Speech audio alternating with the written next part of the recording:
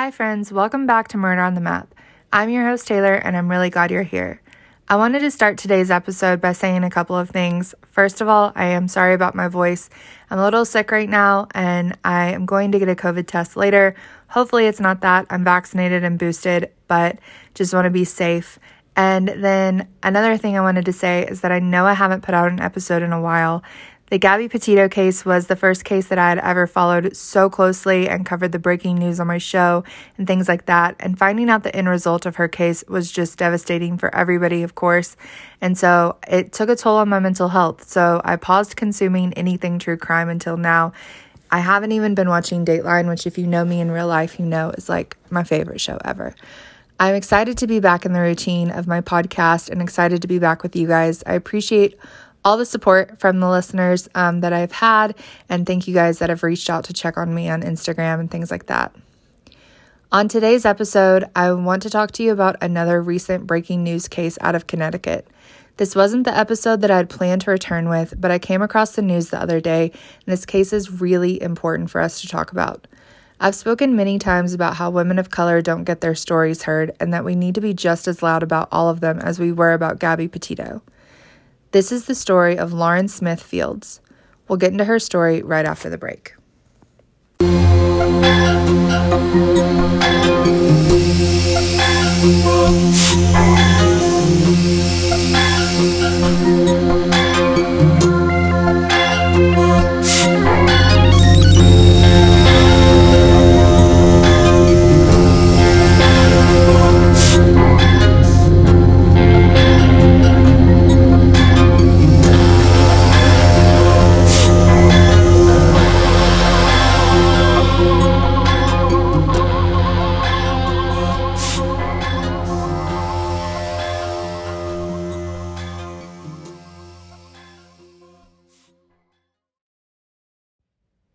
What would you do with your free time if you didn't have to go grocery shopping? For me, I think about how much of that time I could use to watch Dateline or research a new case for the show. And that's why I use Instacart. Instacart has multiple stores available so you can shop all your favorite stores in a single order. They also highlight deals to help you save money, and all of your groceries are hand-selected by Instacart shoppers based on your preferences, so your produce will always be super fresh and the eggs will be kept safe too. Plus, you can get your groceries right to your door in as little as 1 hour. Try Instacart for your grocery order this week and get free delivery on your first order over $35. Make sure to follow the link in my show notes so they'll know I sent you. Now, back to the show.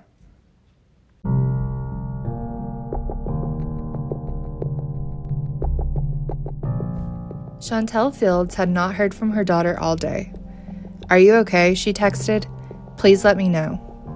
Her texts and phone calls went unanswered, so on the evening of December 13th, she and her son went to her daughter's apartment in Bridgeport, Connecticut, and found a note on the door. "If you're looking for Lauren, call this number," the note read. Chantel called and waited by the car. Soon, the landlord came downstairs. Lauren Smith Fields had been found dead the day before. Chantel said the Bridgeport Police Department never informed her family about the death. The landlord gave them the number for a detective who told her son over the phone that Lauren had been on a Bumble date with an older man before she died. But the detective provided little additional information and hung up when the family called back for additional information. Lauren was a 23-year-old Black woman living on her own in a Bridgeport, Connecticut apartment. From her Instagram, she seemed to have a beautiful life. There's lots of pictures of her on vacation, laying out on the beach, out to brunch with friends, and always showing her impeccable fashion sense. On December 9th, she matched with 37-year-old Matthew LaFountain on Bumble. He claims that she asked him for $40 to do her nails and told him to meet at her house with a bottle of tequila on the night of December 11th. He said he arrived to Lauren's apartment around 9:30 p.m. that night.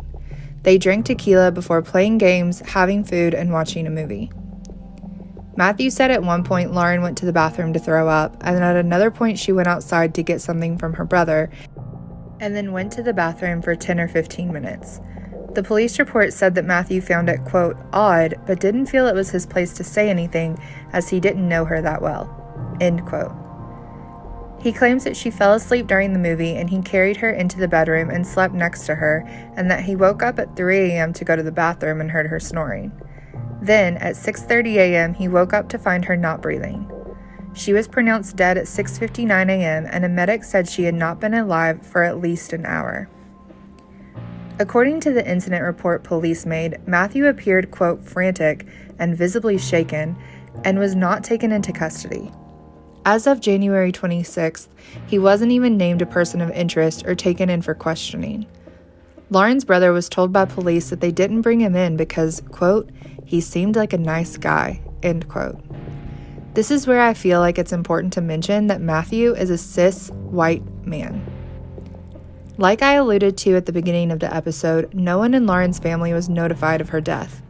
Police say they spoke to her landlord when they arrived at the scene, but were unable to track down contact information for her family.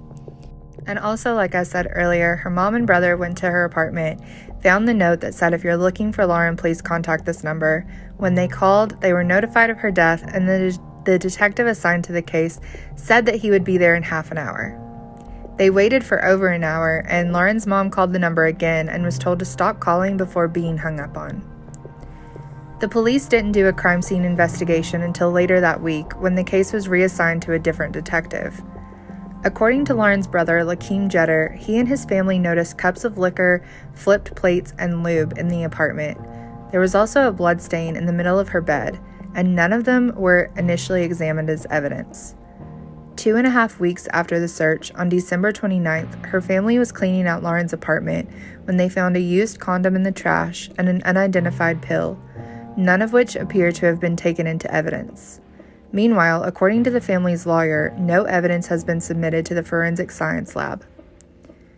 On January 21st, Lauren's family's lawyer, Darnell Crossland, issued a notice of claim announcing that they intended to sue the Bridgeport Police Department for their handling of her case. They believe the police department was, quote, racially insensitive and did not take Lauren's death seriously and failed to properly investigate her case. The notice details a number of concerning missteps in the investigation, including the fact that obvious evidence was not gathered by police, and the officers have been reluctant to formally interview Matthew or name him as a person of interest. Crossland also alleged that Kevin Cronin, the detective first assigned to the case, has some connection with Matthew and is currently under investigation by the city's Internal Affairs Department. In interviews, Crossland also stressed that the deaths and disappearances of white women are taken much more seriously than those of black women. He was quoted saying, "When a white woman goes missing, the world drops everything, and we are done with this valuation." The notice also alleges that Acting Police Chief Rebecca Garcia, Mayor Joseph Ganim, and 3 others from the police department violated the rights of Lauren and her family under the 1983 Civil Rights Act and failed to provide her and her family with a due process accorded to them under the 14th Amendment.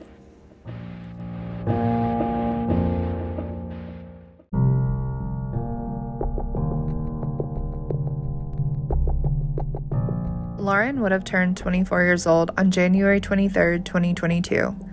That day, instead of celebrating her, her family held a march calling for justice and answers about her death from the police department.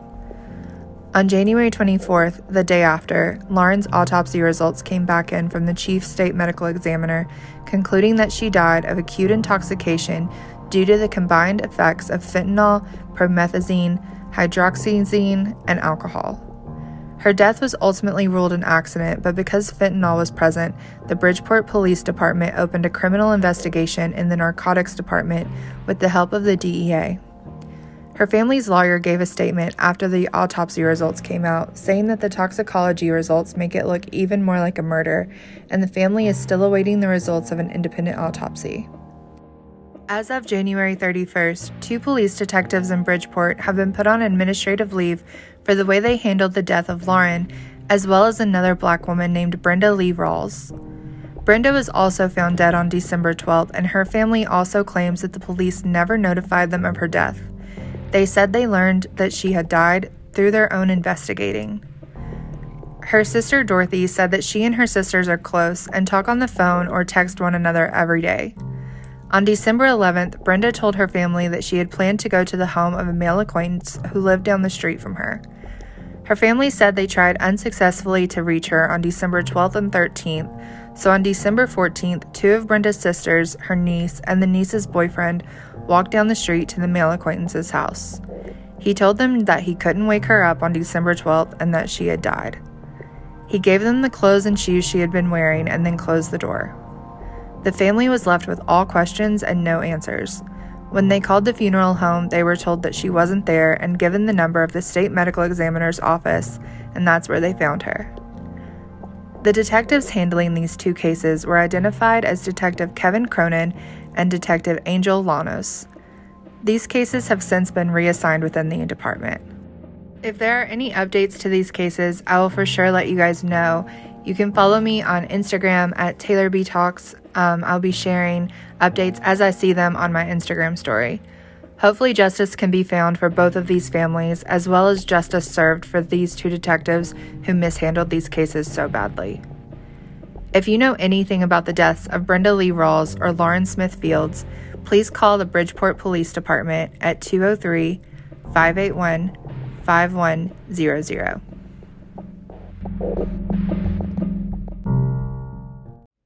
Thanks so much for listening to this week's episode of Murder on the Map. If you enjoyed the show and you care about our cause of bringing justice for victims and their families, please become a supporter of the show. You can find a link for that in the show notes. You can follow me on Instagram at Taylor B Talks and DM me if you have a case you want me to cover, or you can email me at murderonthemap@gmail.com. Be sure to leave a review wherever you're listening to help more people discover the show, and make sure to share with your friends that you know like true crime podcasts. I always see people looking for recommendations, so it's nice to share. A couple of my favorite ones that I'm listening to are Something Was Wrong and Morbid. Thanks for listening, and I will see you guys next week. If you're listening to my show, I can only assume that you like spooky stuff, or you're my mom. And hey mom, if you're listening, go ahead and tune this ad out. Anyway, I'm shopping at Karaz, and they have the cutest spooky stuffs tees. They also have some Southwestern tees, so if you love Arizona and out west, there's tees for you. And my personal favorite is the Brooks & Dunn Neon Moon shirt. And I have a promo code where you can get 10% off your first order. So if you're in the market for some new shirts and you want to look cute, which, I mean, come on, we all do, check out Karaz.com. That's KAERAZ.com, and use code TaylorBTalks for 10% off your first order.